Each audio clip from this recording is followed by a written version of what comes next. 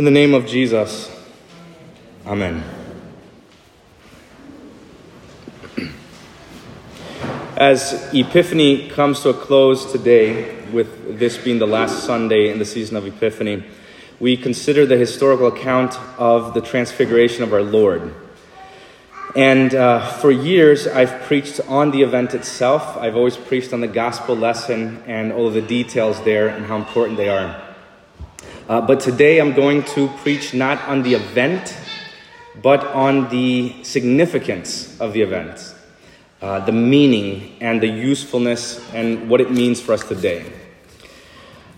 One of the guys who was there tells us what the chief takeaway was from the whole experience. Around 35 years after it took place, Peter recounts and then tells us what happened. And in 2 Peter chapter 1, which was the epistle lesson, we hear these words. He says, "We did not follow cleverly devised myths when we made known to you the power and coming of our Lord Jesus Christ, but were eyewitnesses of his majesty. For when Jesus received honor and glory from God the Father, and voice was borne to him by the majestic glory, 'This is my beloved Son, with whom I am well pleased,' we ourselves heard this very voice borne from heaven, because we were with him on the holy mountain." The we that he's talking about and referring to here is Peter, James, and John. They saw all of this with their own eyes, and they heard it all with their own ears. They were eyewitnesses of the entire event. They saw the actual majesty and glory of God shine before them. It's a remarkable thing. Jesus was fully God, fully man, and yet appeared as a man completely, like no other, just like every other man. And yet in that moment, there was true light shining out, bursting forth from the physical body of Jesus. It's a remarkable thing. And then Peter tells us what the point of the Transfiguration was. And then he says, "We have the prophetic word confirmed." Or another way to put it, we have as very certain, proven to us, the prophetic word. They have the word of God confirmed to them, proven to them by witnessing the Transfiguration. That the benefit of the Transfiguration was that any doubts that they had melted away, they evaporated. The word of God was fully confirmed to them. The apostles were certain and sure of the veracity and the reliability of the word of God. And the written word of God is confirmed there with an eyewitness testimony. And Peter says that is what the Transfiguration accomplished. Now the question is, how does that accomplish that? How does it confirm the word of God? How is it that the Transfiguration does that? I would suggest to you, it's because Moses and Elijah were there as well. Moses wrote the Pentateuch, that is the first 5 books of the Old Testament, of the Bible. Elijah was the prophet of prophets. He was the main prophet. The greatest signs and wonders were done through the prophet Elijah. He represents the entire college of prophets. And in that moment, in that very instant, the entire Bible is fully confirmed to Peter. Why? Because Moses and Elijah had died hundreds and thousands of years before. Peter had only read and heard about them, but he had never seen or met them. And yet, Peter sees that Moses is a real person, and Elijah is a real person. And even though they died hundreds of years before, thousands of years before, even though they had died for so long before, they were alive and well. And they were with Jesus, and they were in communion with Jesus. They were talking to Jesus and to one another. And then Peter saw Jesus in his lowly flesh, in his lowly appearance there. And in that moment, he lifts the veil and his glory shines forth. He reveals his majesty. There are radiant beams shooting out of his face. And Peter heard the Father from heaven tear open the skies, speak to him, confirm everything that Jesus said. And Peter saw all of this in a moment. And whatever questions he might have had about the Bible now are gone. Whether Moses was real, whether he actually did write the Torah, whether Elijah was a real person, all of that is completely confirmed to him. Every word, he sees it in front of him. It's like as if Peter were saying something like, look, if you were questioning the helpfulness and the necessity of the Bible, just consider the fact that I was on the mountain and saw all of this happen before my very eyes, and I am completely and utterly convinced of what I've seen. Now, why would Peter need to tell people that the Bible is trustworthy? Apparently, people were saying it was untrustworthy, if you could imagine that. People were saying the Bible is just sophisticated mythology. The Bible is like Aesop's fables and stories and philosophy, just some ideas to help you get through a few things here and there. People were saying those things, and that's why he says, and he starts this off by saying, we did not follow cleverly devised fables, myths there in the Greek, when we made these things known to you.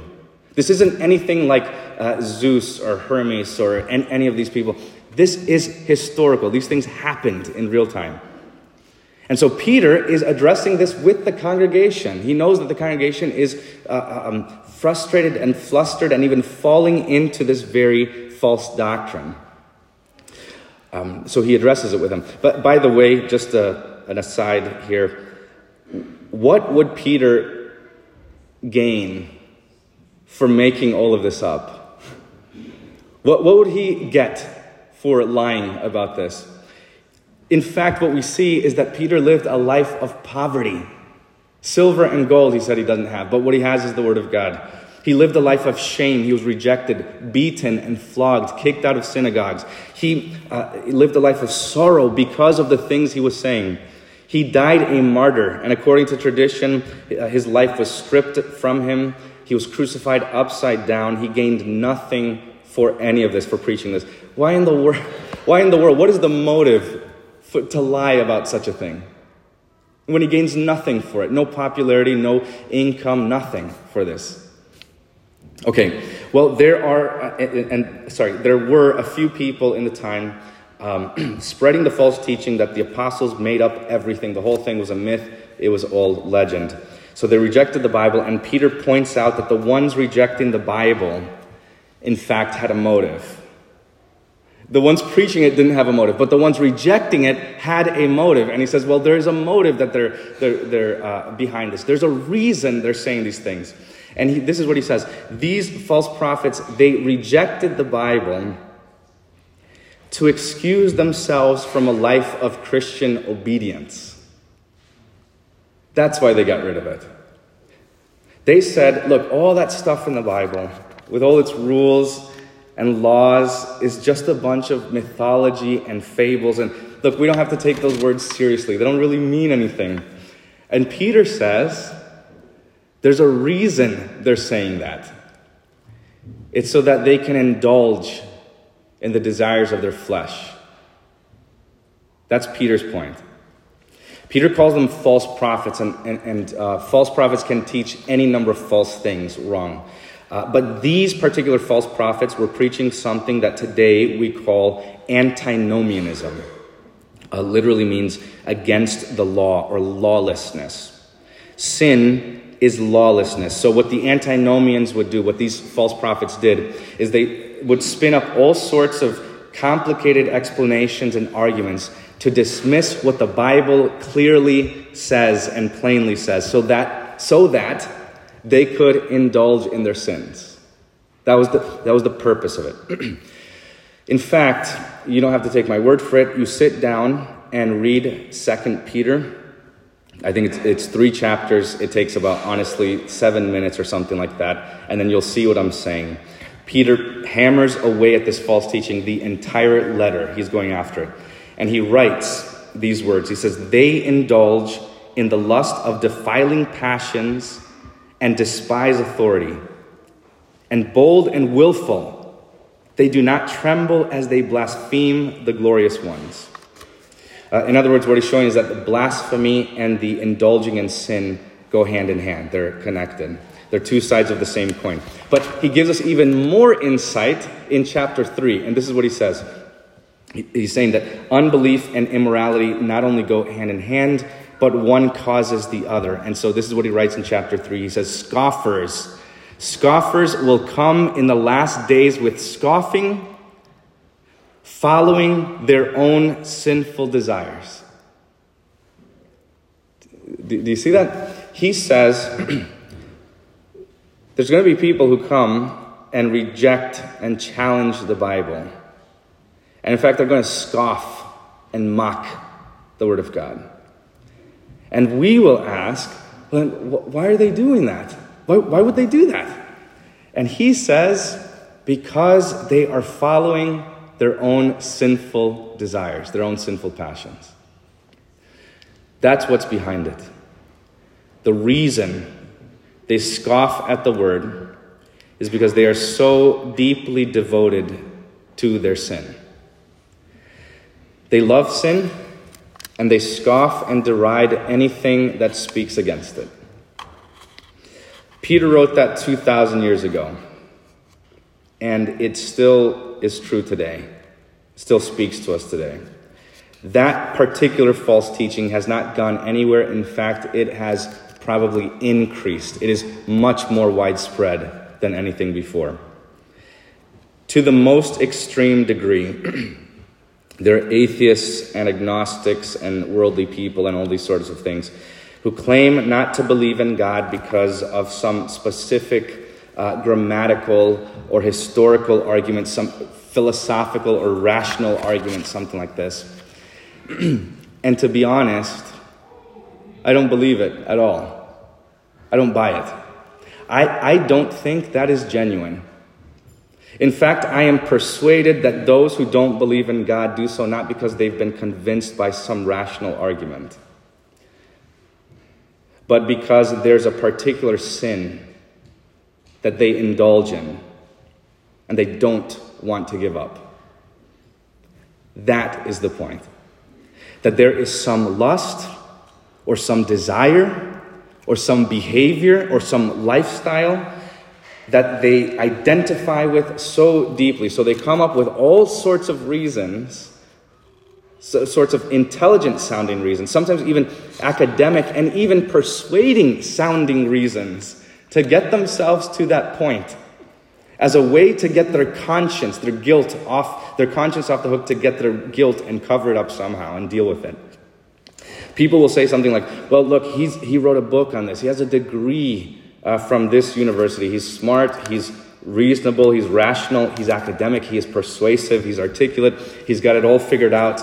And then Peter would say, that guy, he only wants to sin. That's what's going on there. That is a guy who loves sin, and he has gone through all of these years of work and labor and study just to justify himself and find a way to cope with his guilt. Some people even say that evolution caused immorality in our society, so that once we started teaching evolution in the schools, then it was over and we've shot ourselves in the foot here. While it certainly didn't help, I think it's backwards. According to Peter, evolution, the teaching of evolution, didn't lead to immorality. Immorality led to the teaching of evolution. Evolution is a complicated way to say that you're just animals, that you came from nothing, your life means nothing, it's going nowhere, nothing means anything, and so do what you want. Do whatever you want. It doesn't matter. What if an animal does it? Well, then you do it too. There is no morality. There's nothing. There's no objective truth or standards or any of this. The truth is that that evolution is not a good or even convincing theory for the existence of the world at all. It's not. It is extremely popular, I know that, but that's only because the alternative is a world with God. An omnipotent, an omniscient, omnipresent God, and people don't like that. And so if they had to choose between a world with God and a world without him, then they would choose a world without him, if that means they get to keep all of their sins and do whatever they want. Again, I'm not saying anything that you shouldn't already know, that you haven't already read in the Bible. Romans chapter 1, verse 18 says it so plainly. By their unrighteousness, they suppress the truth. On account of what are they suppressing the truth? Their unrighteousness. The reason so many reject God is not because they're convinced he doesn't exist, but because they're afraid of what it will mean if he does. Now, it's not just a problem in the world or in the schools or something like this. This is a problem even found in the churches. There are what we call liberal churches all around.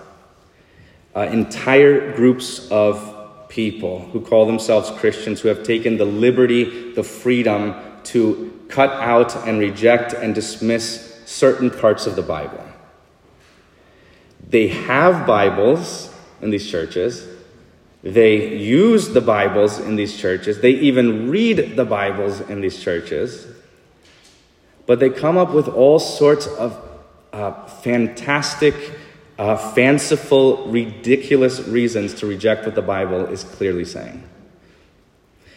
I've always found it interesting that liberal churches go to such great lengths to explain away nearly every verse that talks about sin.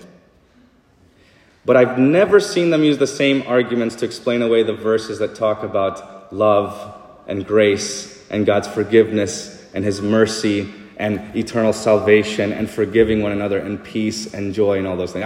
I've never seen them apply the same logic to those words. But it's very obvious they're going after a certain word of the Lord. Those they keep. The other ones that's about sin and lawlessness and disobedience, that they explain away. There are plenty of mainline liberal denominations who do this.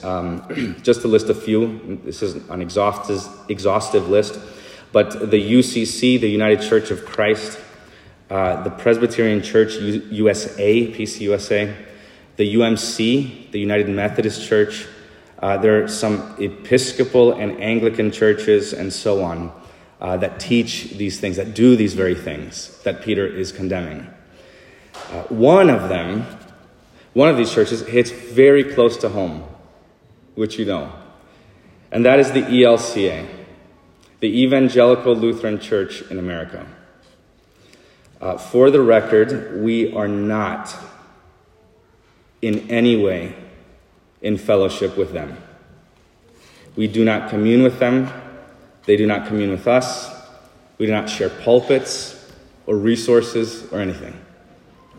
They have massive errors. They deceive many because they call themselves Lutheran. They use the same word, the same name that we have, but they mean something entirely different by it. And this is why so many are deceived. I am not talking about individual members or congregations here. I am talking about the synod as a whole, what they officially preach, teach, and confess in their doctrine as a church body. The ELCA has rejected so much of the Bible. For instance, they have explained away the clear verses of Scripture and have introduced things like women lectors in the services, reading the Word of God publicly in the church, communion assistants, women communion assistants, distributing the Lord's Supper as well, women elders, even things like women pastors. They have also turned a blind eye to sins like cohabitation, is living together without marriage, and things like no-fault divorce. They have married homosexuals, ordained them as pastors in their churches, ordained transgender pastors and bishops. In their synod convention in 2019, about 5 years ago, they voted to say, the majority of the synod said this, of those representing it, they voted to say that Jesus is not the only way to the Father. He's not the only way to heaven. That there are other paths, and other religions are equally valid and can get you there. The ELCA even approves and supports of the wicked atrocity of abortion. And through their institutions, they have even given mothers money to pay for abortions. That is, to murder and dismember their own baby in the womb. And they do it all in the name of the Holy Gospel. In the name of Jesus is what they do it in. And they're not the only ones.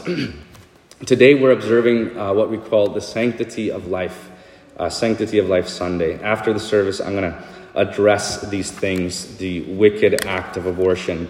And it would be great if you all could be there. It needs to be condemned for what it is. It is vile, it is hellish, it is wrong. And yet the only reason we even need a Sunday like this, the only reason I need to say any of this stuff from the pulpit is because there are Christians and entire church bodies who do these things and deceive many. They deceive Christians into thinking this is the will of God. Romans 1 says, though they know God's righteousness, God's righteous decree that those who practice such things deserve to die, they not only do them, but give approval to those who practice them. When you read 2 Peter and the rest of the Bible, you're going to see what Peter is saying today. And he's saying this, that if you are called by the gospel, if you believe in Jesus Christ for your salvation, if you have the forgiveness of sins in Christ, you've been given new life and faith in him, then you cannot say no to the law. True faith doesn't say no to God's word. True faith clings to every single word, even the difficult words, even the words that require you to deny yourself and the things you love. If there's a theology that you're hearing or that you're believing somewhere or believing in your heart that makes it easier for you to sin, that approves of your sin, or even makes you and leads you to be proud of your sin, you can be sure that you're listening to false doctrine, listening to the devil himself. Peter tells us the situation that we're in. He says, we have the prophetic word more fully confirmed, to which you will do well to pay attention as to a lamp shining in a dark place until the day dawns and the morning star rises in your hearts. In other words, Jesus is the morning star, the light of the world, and yet we are currently living in a certain darkness here in this world. And it's not just the darkness of the world, it is the darkness of your own heart. It is dark, it is murky. Your heart is darkened by sin. And if this is the case, then we can conclude very clearly that our hearts are not the thing that's going to help light the way in this life. Your heart is not going to tell you where to go and what to do in life or how best to live your life. Your heart will not help you avoid the dangers of this life, because your heart is the danger in this life. That's what he's saying. Your heart is the darkness. And just about the worst advice you can give your child is just to follow your heart. Do whatever your heart desires. Jesus himself speaks of the same heart, and he says, out of the heart come evil thoughts and murder and adultery and sexual immorality and theft and false witness and slander and so on and so forth. And I'm not just talking about people out there. This is a warning to Christians too. The heart is deceitful above all things. It is constantly contradicting the word. In fact, so much so that if I preach to you the law, then your heart is going to say, great, now I have to work for my salvation. And then if I preach to you the gospel, then your heart is going to say, well, great, I don't have to do anything now. I can do whatever I want. And your heart is constantly fighting against the word of God, contradicting it over and over. And so this is why I have to preach every Sunday. This is why you have to hear the word at least once a week every Sunday. Because your heart is constantly going too far in one direction or the other. And so what do we do? How do we get out of this? And Peter says, pay attention to the prophetic word. Stop listening to your heart. In fact, try to turn it off, silence it, and just listen to the word of God, and let the word of God speak, and that's it. And let the word of God have the last word. Listen to the word of God alone, because it is the only bright light in this life. It shows us things that are as they really are, and it shows us ourselves. And this word, this Bible, is a light unto our path. This is a lamp for us. We don't need some of it. We don't need parts of it. We need all of it. We need the law and the gospel. We need the threats and the promises, and we don't pit God's word against itself. We don't take some of God's word and reject others. We take every word of God that comes from his dear mouth. And this is because the reason we're doing this is not just because we're academics and we just want to have a certain philosophical view of the scriptures. The reason we are doing this is because the Lord has told us to, and because the same Bible that shows you your sin is the same Bible that shows you your Savior. The same word which condemns you is the same word which justifies you and saves you. The same word of God that rebukes your sin is the same God who took your sin upon himself and bore it and laid his life down for you. The same Bible that points out all of your sins is the same one that points to the Lamb of God who takes away the sin of the world and shows you his grace and his mercy and his love and his forgiveness and his death and his resurrection for you. The word points out your sin not to condemn you, but to save you. That the very purpose of rebuking your sins is to draw you closer to Christ. And so, in true faith and true thanksgiving and true joy, we love the God who first loved us. We love his word because it is life and light. And when we hear all that Jesus did, all he endured, how glorious he was, and yet how meek and lowly he was for us, how he bled for us, how he suffered for us, how he died for us, then when we hear this, we gladly, joyfully repent of our sin. And we gladly leave it behind us, and we gladly cling only to Jesus, and we turn away from our sins, which have given us no lasting joy or pleasure whatsoever, but rather we cling to the word of God, which gives us a joy undying, an eternal joy. So turn away from all of your lust and anger and your disappointment and your doubt and your unbelief. Come into the light of God's holy word and adorn yourself with gladness. And take care that you're not carried away with the error of lawless people and you lose your own footing. But grow in grace and knowledge of our Lord and Savior Jesus Christ. To him alone be the glory both now and to the day of eternity. Amen. The peace of God which surpasses all understanding, guard your hearts and your minds in Christ Jesus our Lord. Amen.